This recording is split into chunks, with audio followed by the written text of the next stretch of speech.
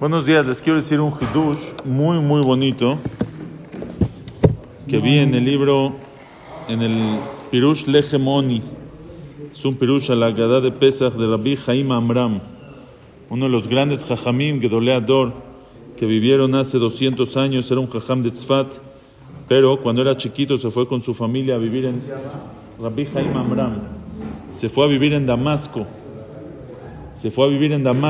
Y ahí estudió la familia Farji en Damasco. Tenían un Bet Midrash que tenían como que un kolel, mantenían un kolel en su casa, y él estudió ahí hasta los 40 años. De ahí se juntaban todos los jajamim, estudiaban. De ahí después se fue a Egipto, después regresó a Israel. Uno de los grandes jajamim, tenía muchos libros. Él dice un pirush se llama Pirush Lejemoni, su pirush de la Agadá. Dice un pirush precioso, y en verdad es continuación del pirush que vimos ayer.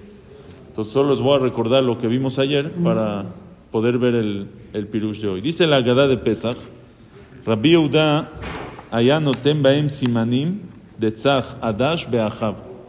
Rabi Yehuda aya noten baem simanim, decía, daba los simanim de las makot, porque primero mencionamos nosotros las 10 makot. Veloen esera makot, estas son las 10 plagas: dam, tsefardea, kinim, marov, deber, sangre, ranas, piojos, animales, etcétera, etcétera. Y al final decimos, Rabbi Yehuda allá no ten baem simanim. Rabbi Yehuda daba unos simanim de tzach, adash, beachav, que es el acrónimo, son los rashet tevot, las primeras letras. De tzach es dam, tsefardea, kinim, adash, arov, deber, shachin, beachav, Barad, Arbe, Hoshech, y Bejorot, que es Makat Bejorot. Entonces, eso es Rabbi Yehuda Temem Simanim. Ahora, la pregunta es, ¿por qué Rabbi Yehuda Temem Simanim? ¿Qué más da esos Simanim? ¿Por qué Rabbi Yehuda decía, no son las Makot? Sí, te tienes que saber los Simanim de las Makot. Entonces, dice el Midrash que, en verdad, en el maté de Moshe, el bastón de Moshe con el que hizo con eso las Makot, ahí venían las makot escritas. Por eso dice el Midrash, dice el pasuk, Kola moftim natati biyadej, algo así. Todos los moftim, todos los milagros están en tu mano. ¿Qué significa? Que en su mano, en el bastón que estaba en su mano, ya estaban escritos todas las 10 makot. Pero dice el Midrash que no estaban escritos las 10 makot, dam, tsefardea, kinim, aro, sino estaba escrito solamente el rashet tevot del acrónimo de tzach, adash, beachav.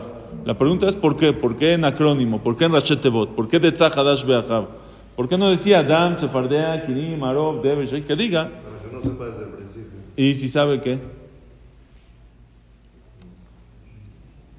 Entonces dice el Rabbi Eliyahu Akon Mizmir, y él también aquí lo dice, el Hegemoni, dice algo muy bonito. Cuando Hashem le dice a Paró, cuando Hashem manda a Moshe a decirle a Paró que saque al pueblo de Israel de Egipto, Paró tenía dos opciones. ¿Cuáles eran las dos opciones? O dejarlo salir o no dejarlo salir. Si no los deja salir, estaba en la amenaza. Si no deja salir, va a venir esto y esto y esto. Y si sí los deja salir, humillación. ¿Qué hubiera pasado? Se quedaba sin esclavos. Pero le hubieran llegado las plagas, castigos. No, ya, les dejaste salir, shalom. Él eligió no dejarlo salir, y por eso llegaron todas las makot. Quiere decir que todas las makot estaban de alguna manera al tnai, en condición, dependiendo, condicionadas. Si va a llegar, si Paró no va a querer, ya van a llegar las makot. Pero si Paró sí va a querer mandarlos, no van a llegar las makot. Entonces, dice él, si las makot estuvieran escritas, dam, sefardea, kinim, pues tienen que llegar. Hashem ya dijo que esto tiene que llegar. Pero como no es a la fuerza, por eso estaba en acrónimo, que se puede leer muchas cosas. Puede ser dam, si dice solamente de tzach, adash, beachav, puede ser dam, sefardea, kinim, o puede ser un rashet tevot de otra cosa, un acrónimo. Puedes meter otra palabra ahí también. ¿Me entiendes? Entonces, por eso estaban escritos el tzach, adash, beachav, para darle la opción a Paró a elegir. ¿Está bueno o no? Muy bueno. Buenísimo. Entonces dice él el Hegemoni, dice algo muy bonito. Dice, ¿por qué Rabbi Yehuda ya no ten baem simanim? ¿Por qué es Rabbi Yehuda el que decía los simanim?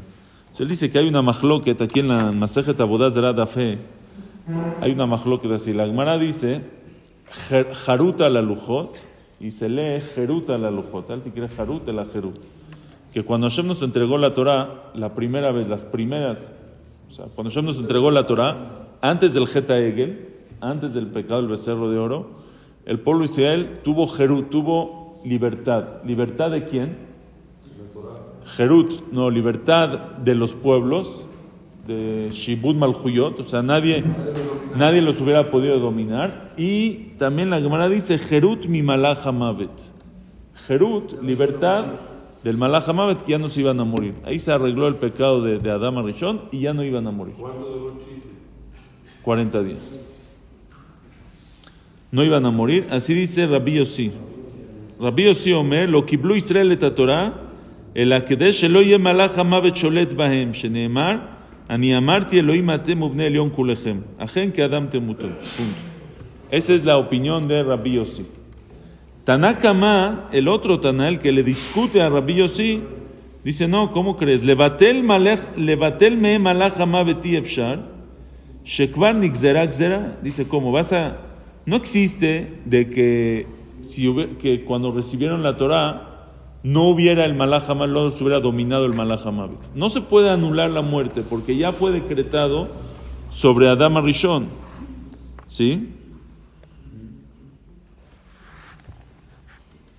No se puede quitar la muerte porque ya fue decretado sobre Adam Arishon. Ahora viene aquí la Gemara y dice,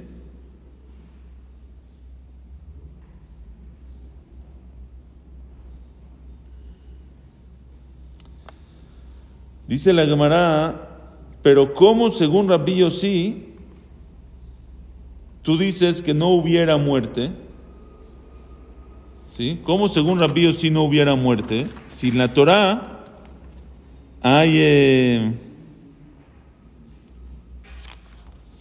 si en la Torah está Perashat Yevamim y Perashat Nahalot, en la Torah misma viene escrito la Perashá de Yevamim, de Ibum, si se muere el hermano, sin hijos, etcétera, o el Nahalot, la Perashá de las herencias, si una persona muere, cómo es la herencia, cuando una persona muere, cómo es el orden de la herencia. Quiere decir que sí está la muerte escrita en la Torah. Entonces, ¿cómo Rabbi Yossi dice que si no hubieran pecado en el Egel, no hubiera muerte? Si en la Torah ya está escrita la muerte. Bueno, había un tnai igual. Había un tnai, una condición. Muy bien, entonces él dice que fue Ve'adictiv Perashat Nahalot Ve'Yevamim al Tnai. O sea, según Rabbi Yossi, tenemos que decir que lo que está escrito, la Perashá de Nahalot, de herencias y Yevamim, es solamente al Tnai. Está escrito en la Torah. Si pasa esto, va a pasar esto. Y si no, no está. O sea, quiere decir que pueden haber cosas que estén escritas. O sea, si pecan en el Egel y se mueren, si es que hay muerte en el mundo por algún motivo, este es el orden. Y si no hay muerte, pues no aplica. O sea, puede haber algo en la Torah que está al Tnai, que está condicionado. Pero entendemos también que Dios sabe lo que va a pasar. Ok, Hashem sabe, pero Hashem te lo está entregando en la Torah. Y según el Taná que le discute, el que dice, no, si está escrito en la Torah es porque así es. No hay algo, si ya salió, si Hashem ya lo dijo, va a pasar. No se escribe algo al Tnai. Si Hashem ya lo escribió, ya es al Tnai. Ahora, normalmente, dice él, ¿quiénes son los jajamim que le discuten a Rabbi Yossi? El Bar Plukta, el que le discuta a Rabbi Yossi, es o Rabbi Meir o Rabbi Yehuda. Y aquí él dice, seguro es Rabbi Yehuda y no Rabbi Meir. Tiene una prueba de Masejet Avot, que Rabbi Meir sí sostiene que la Torah le quita la muerte a la persona.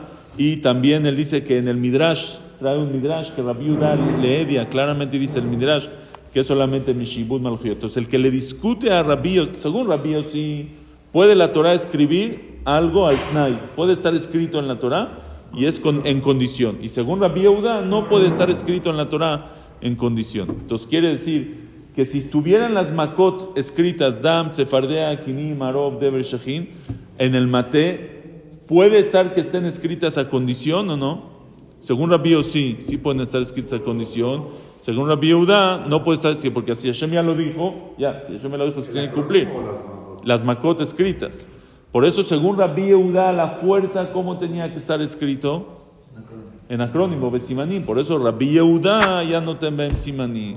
Por eso Rabbi Yehuda es el que pone los Simanim, porque Rabbi Yehuda Hayanoten, él daba Simanim porque él es shitató, según su shitá, que no puede haber algo escrito al Tnai, algo que está escrito en condición. Entonces a la fuerza tiene que estar solamente de una manera en acrónimo para que tenga otra explicación, que si no se cumple esto, se va a cumplir otra cosa. Pero si fuera que están escritas, lehedias, están escritas específicamente, según Rabi Yehuda, ya no se puede arrepentir. Por eso Rabi Yehuda, ya no temaem, simanim, para darle la opción a Paró. Increíble.